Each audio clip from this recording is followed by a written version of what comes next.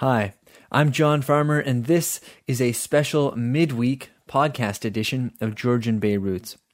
At Summerfolk this year, we tried something new by sitting down to interview performers in front of a live audience, and this is my full interview with John Brooks, one of my favorite songwriters, and someone who I was absolutely honored to get a chance to sit down with and pick his brain. Before you hear that conversation, we're going to play a song. This is John Brooks with There Is Only Love.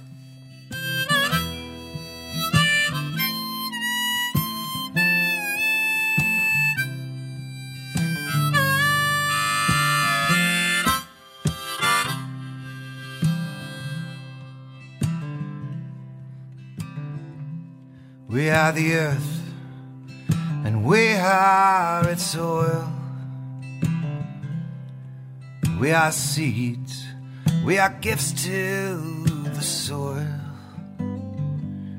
We are hopes, blood and bone, that we're never alone. That is to say, that there is only love.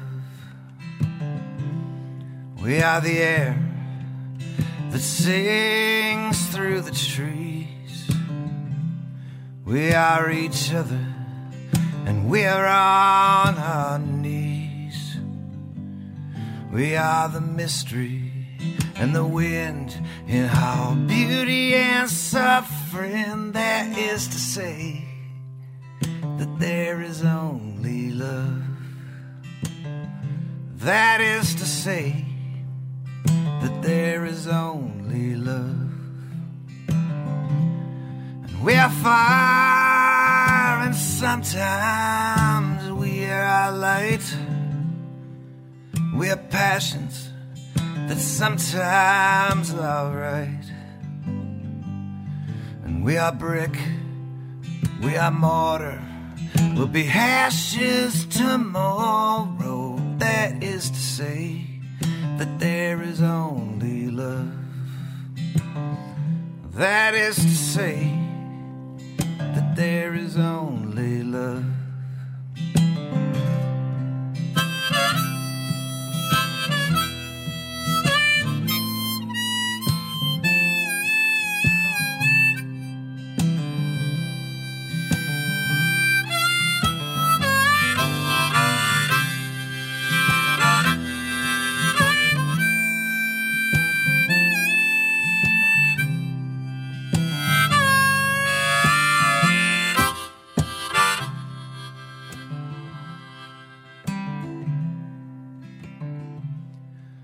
We are water, and we are the rain, and we can know by only what we can name.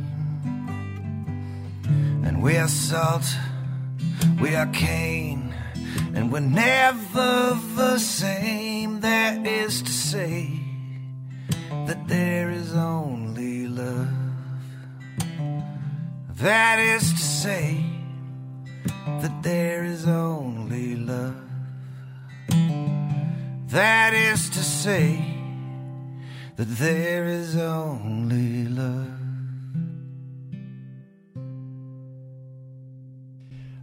This is a totally new experience for us. We started Georgian Bay Roots a couple years ago, and we've been doing interviews the last few years, just like backstage, but this is the first time that we're doing interviews as a live kind of thing.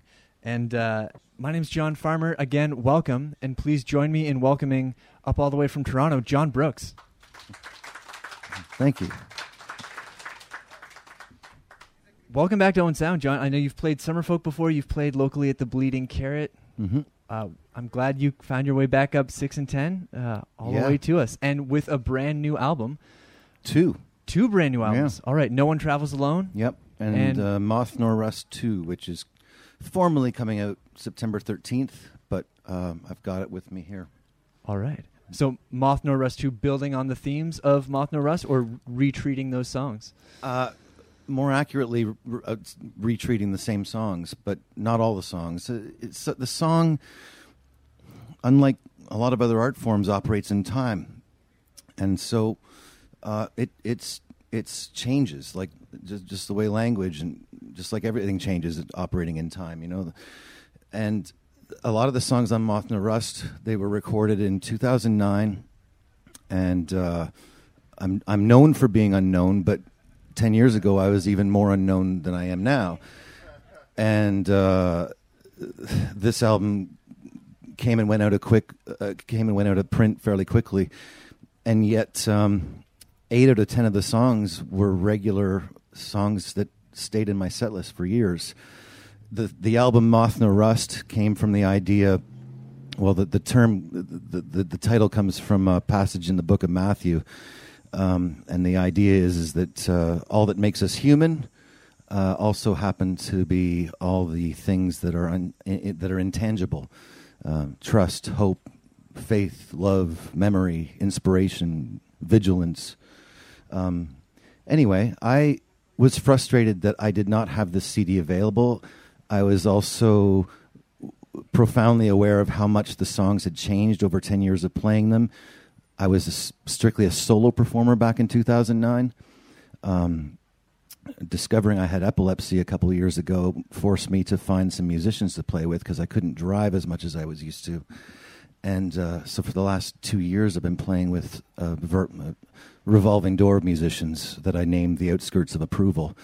And to play with other musicians is such a pure joy. I can't imagine ever going back to solo again. So now that was the main impetus for this.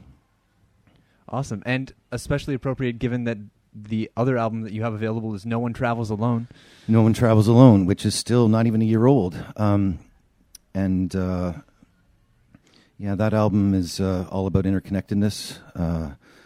It's about shifting our view from the anthropological to the ecological. It's about, interconnectedness. And I did something that, to my knowledge, has never been done in popular music before. I took an idea I found from the Elizabethan poets, John Donne in particular. Have you ever heard of the Corona Sonnets? The Corona Sonnets were a sequence of sonnets where the last line of one sonnet became the first line of the next one in the sequence until you got to the end of the sequence, and the last line was the first line. So Corona, crown, sometimes... So it took me about 3 years to figure this one out, but I managed to find 10 songs that operated in that circular way. So not only are we all interconnected, but the songs on No One Travels Alone are also interconnected. And you've treated different themes in your different albums, from really uplifting songs that focus on the interconnectedness of all things, from the flowers and what they teach us to what we need to take with us if we're going off of this planet one day. You've also had albums of murder ballads that really clearly get into the minds of people who we wouldn't necessarily, whose minds we might not want to occupy or choose to occupy in our daily lives. How do you decide from that full range of the human experience what to express? I not all the I guess now I'm up to 7 albums, and not every one of them I sat down at the beginning with this need for some overt theme. There's a couple albums which the theme is pretty obvious. One is the Ours and the Shepherds, which is all a collection of Canadian war stories, which was back in 2007 at a time where the whole country we were still going on talking to each other, not thinking about how we're a nation of peacekeepers, and yet at the time we were losing lots of young people in Afghanistan. It seemed to me the right thing as a folk singer, which is what I proudly called myself back then, to write an album of Canadian war stories from soldiers' perspectives. The murder ballads, because violence and murder fascinate me, was something that I wanted to do. But there was actually a real need for me to do that because, frankly, I got really tired with showing up at the folk festival being put in the social justice workshop every single time. Apparently, I failed at trying to get away from that because I'm doing that again this weekend. It's interesting, isn't it? Social justice and music. What art worthy of the name wasn't a fight or a protest against something? And yet, popular music has devalued itself and declined as a relevant art form so much in the present age that now if someone sings about something that has some contemporary relevance, they're topical or they're songwriters of conscience. And I never understood that. I mean, but there's worse things to be called, right? I mean, I'm not complaining, but it just sort of blows my mind that only in music do we have a section where it's called social justice, where every other art form, be it stage, poetry, or painting, it's a given. And interesting for a theme that is speaking to the fact that we are all connected and that we are all equal, that to be then relegated to a different side stage might speak again to the importance of that message getting out there, even if it's not as evident as it could be, or if we're not there yet. Yeah, I mean, it's easy to navigate if you believe as I do that this, it's maybe an antiquated idea in some cases, but if you believe as I do that the song has to mean something, it's no problem. I don't write songs that are not hopeful. I believe every single song, even the wildest murder ballad, is a pronouncement of love and hope for humanity in some way. And I also believe that in every song there's a desire. The purpose for writing it is to shove people towards virtue in some tiny, unobvious way. I don't want to be a protest guy. I hate that word. That's just like telling people how to vote or pointing a finger at people. I'm not interested in that. I just want to tell stories. And the way that you're telling stories on your albums. That was an awful answer. Sorry, John. We're just having a conversation. You can edit that out of the podcast. It strikes me too that hearing you identify as someone who writes songs that are about examining the human condition and finding the hope in that, no matter where we are at the moment. But the songs the way that your songs are structured are very seldom in the ABA chorus ABA kind of way. What is it about those more richly textured writing forms that draws you in? Thank you for noticing that. That's by design. I think part of the 20th century, the linear ballad, the need for songwriters to be storytellers and reporters and journalists and collectors and distributors of the tensions of the age, that had its time. In the 21st century, we've got Wikipedia, 24/7 news, the need to tell a straight linear story in a ballad form, A, B, C, A, whatever. To me, those days are gone. And that's not an entirely bad thing. That means the songwriter now is free to become what, as the Russian Nobel winner Svetlana Alexeyevich says, to be collectors and distributors of emotional data. And one of the ways that you get at an audience, I think, is to constantly be concerned with surprise, shock, and wonder. And one of the great ways to do that is just to play with the forms of the songs and not have what sounds like there should be a bridge coming up next, instead it suddenly takes a tangent and goes off. Or occasionally have a song that goes off into 8 minutes of weirdness. I think we have a craving for that wonder and that shock and surprise today, now more than ever. So, a few minutes ago, you said that in 2009 you identified as a folk musician. You made that sound like that was the past tense. How do you identify now? I don't. If there was a little box I could check on every conference and festival I applied to that said anti-genre, I would be checking off that box. Unfortunately, there is not, and people still need to figure out a way to put us into a category. I think it's essentially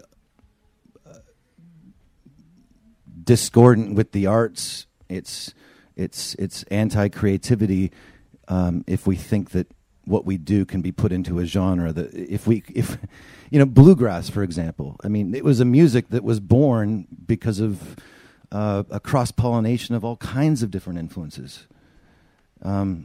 So to be able to for my music to be able to be easily defined in an elevator pitch, I would feel that would be a catastrophe, a failing, and basically proof positive that I was obviously doing something really mediocre that's been done a million times already. As we're talking about different art forms there, I imagine a painting that has faded to the point where it's the texture has gone out of it, and you can't explain texture like that in just a few floors of an elevator. No. And you've mentioned Russian literature as an inspiration there and as a source of ideas. Oh yeah. How does that shape your writing? What ideas have you found in Russian lit that have inspired you as a singer-songwriter, musician, performer based on the shores of the Great Lakes in North America? Okay, well, I could answer that one in a.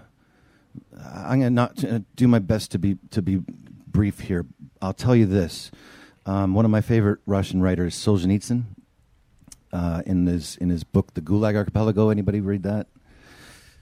This mammoth indictment of the 20th century communist experiment in Russia. In one passage, right in the middle of the book, he talks about the chapter heading, I believe, is "Bless You, Prison." There's a passage in it. He says, "The line between good and evil cannot be drawn between nations. The line between good and evil is not drawn between political parties. The line between good and evil is not drawn between religions, creeds, ideologies. The line between good and evil cannot even be drawn between individuals. The line between good and evil is drawn down the center of every human heart." There's an example of a thought that is in every single song I've ever written since 2005.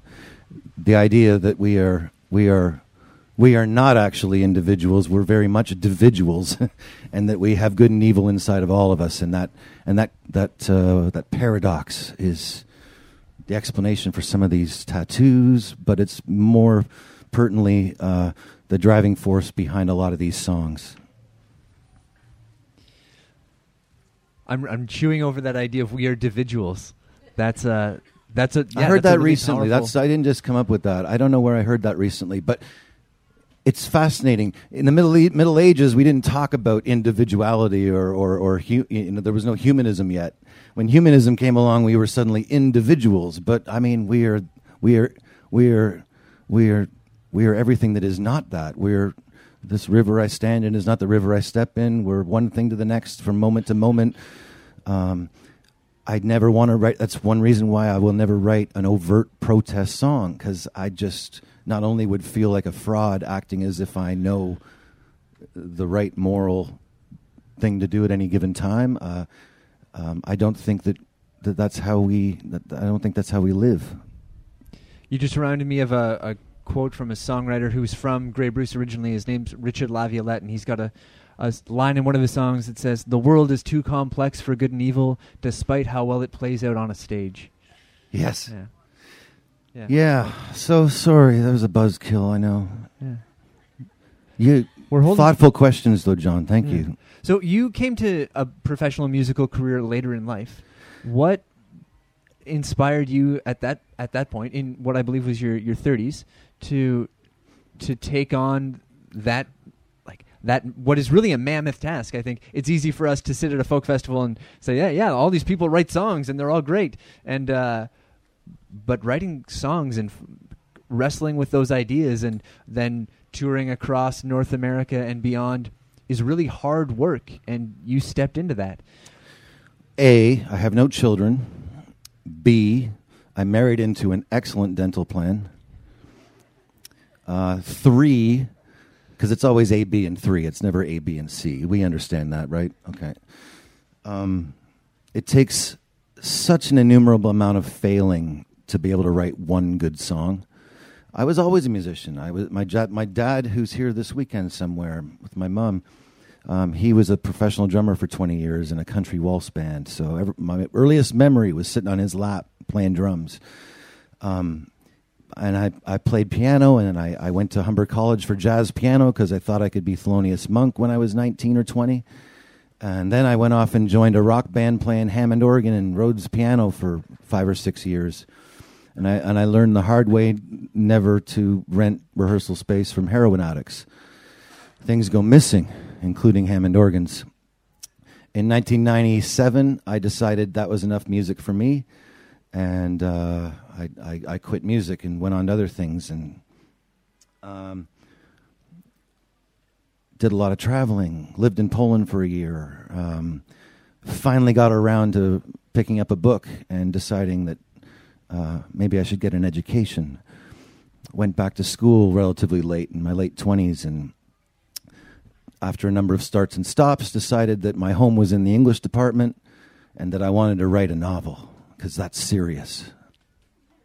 And I got some things published, nothing good, but, I was on track to something. And I would follow around like a puppy dog my two mentors, my two biggest inspirations in Canadian literature.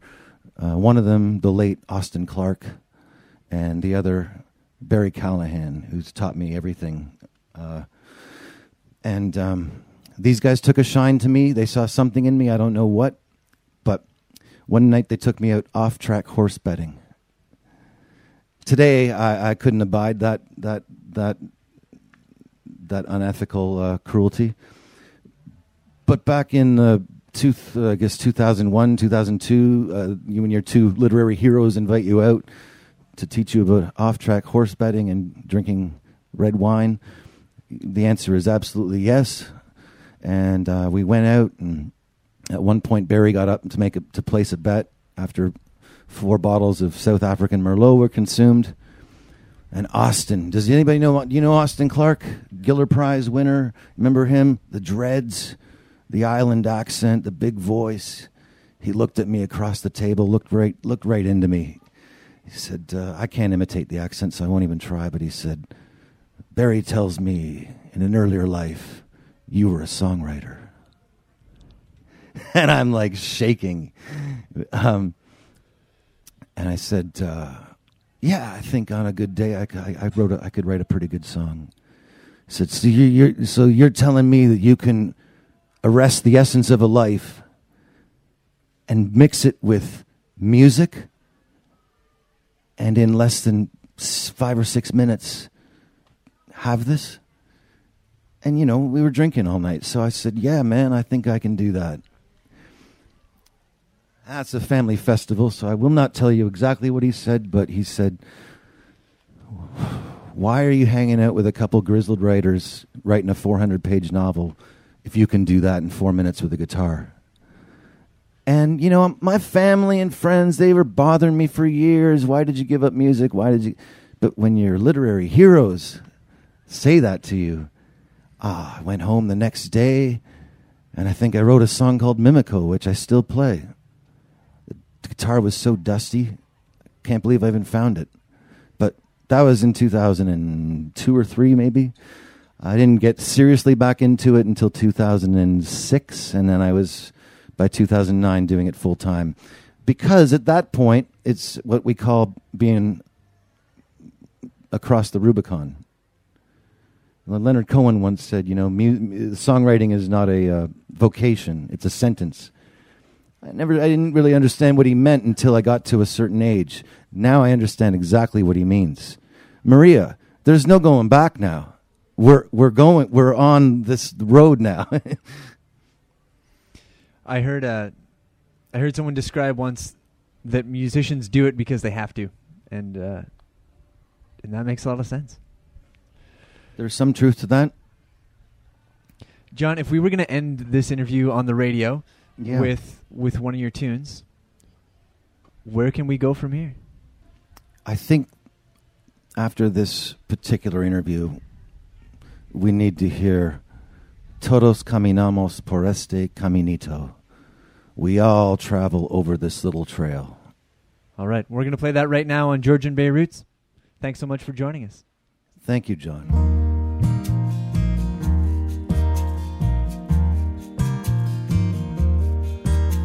the rose, the marigold and daisy, the orchid, the lily of the valley. They sing it, they all sing it. The myrtle looks at the lotus in, the poppy consoles and sings us a hymn. They sing it, and we all join in. The blue bonnets and camellias, Indian paintbrush, baby's breath. They sing, that's all they ever do is sing it. They sing todos caminamos por este caminito. Todos caminamos por este caminito. We all travel over this little trail. We all travel over this little trail. The banyan, the larch, and the Sitka spruce, the jack pine and the coast redwoods, they sing it, they all sing it. The sycamore, the giant sequoia, the sugar maple, how I adore you, sing it. They're always singing. Those ghost gum trees, oh so sexy.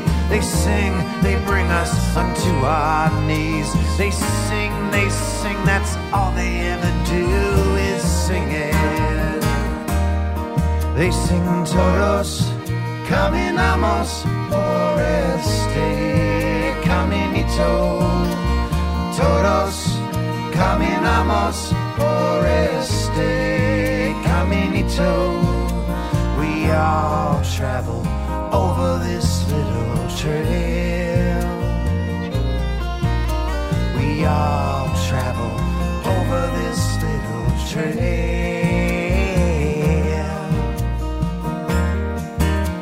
The wolf, the orca, the kookaburra, the mourning dove, and the polar bear, they're singing, they're always singing. The free-tailed bat, the smokehouse cat, cicada, chinchilla, even friendless rats, they're singing. They're always singing. They sing out their thanks, bird, flower, and beast. A dog, a squirrel, a stressed out leash. They sing, that's all they ever do is sing it. They sing todos caminamos por este caminito. Todos caminamos por este caminito. We all travel over this little trail. We all walk over this little trail.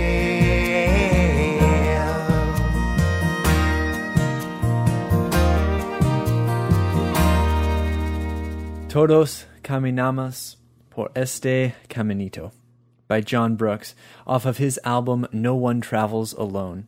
The first song that you heard before that interview was from the original release of Moth Nor Rust, and that was There's Only Love. To find out more about John Brooks, and I hope that you want to, head to johnbrooks.ca or look him up on Facebook, John Brooks Music. You can also find him playing regularly at the Cameron House in Toronto. That's all the time that we have for this special midweek podcast edition of Georgian Bay Roots. Make sure you tune in on 560 AM, Sundays at 4, and follow us on Facebook and Twitter for all of the updates. Have a great week. I'm John Farmer, and I'll see you folks around.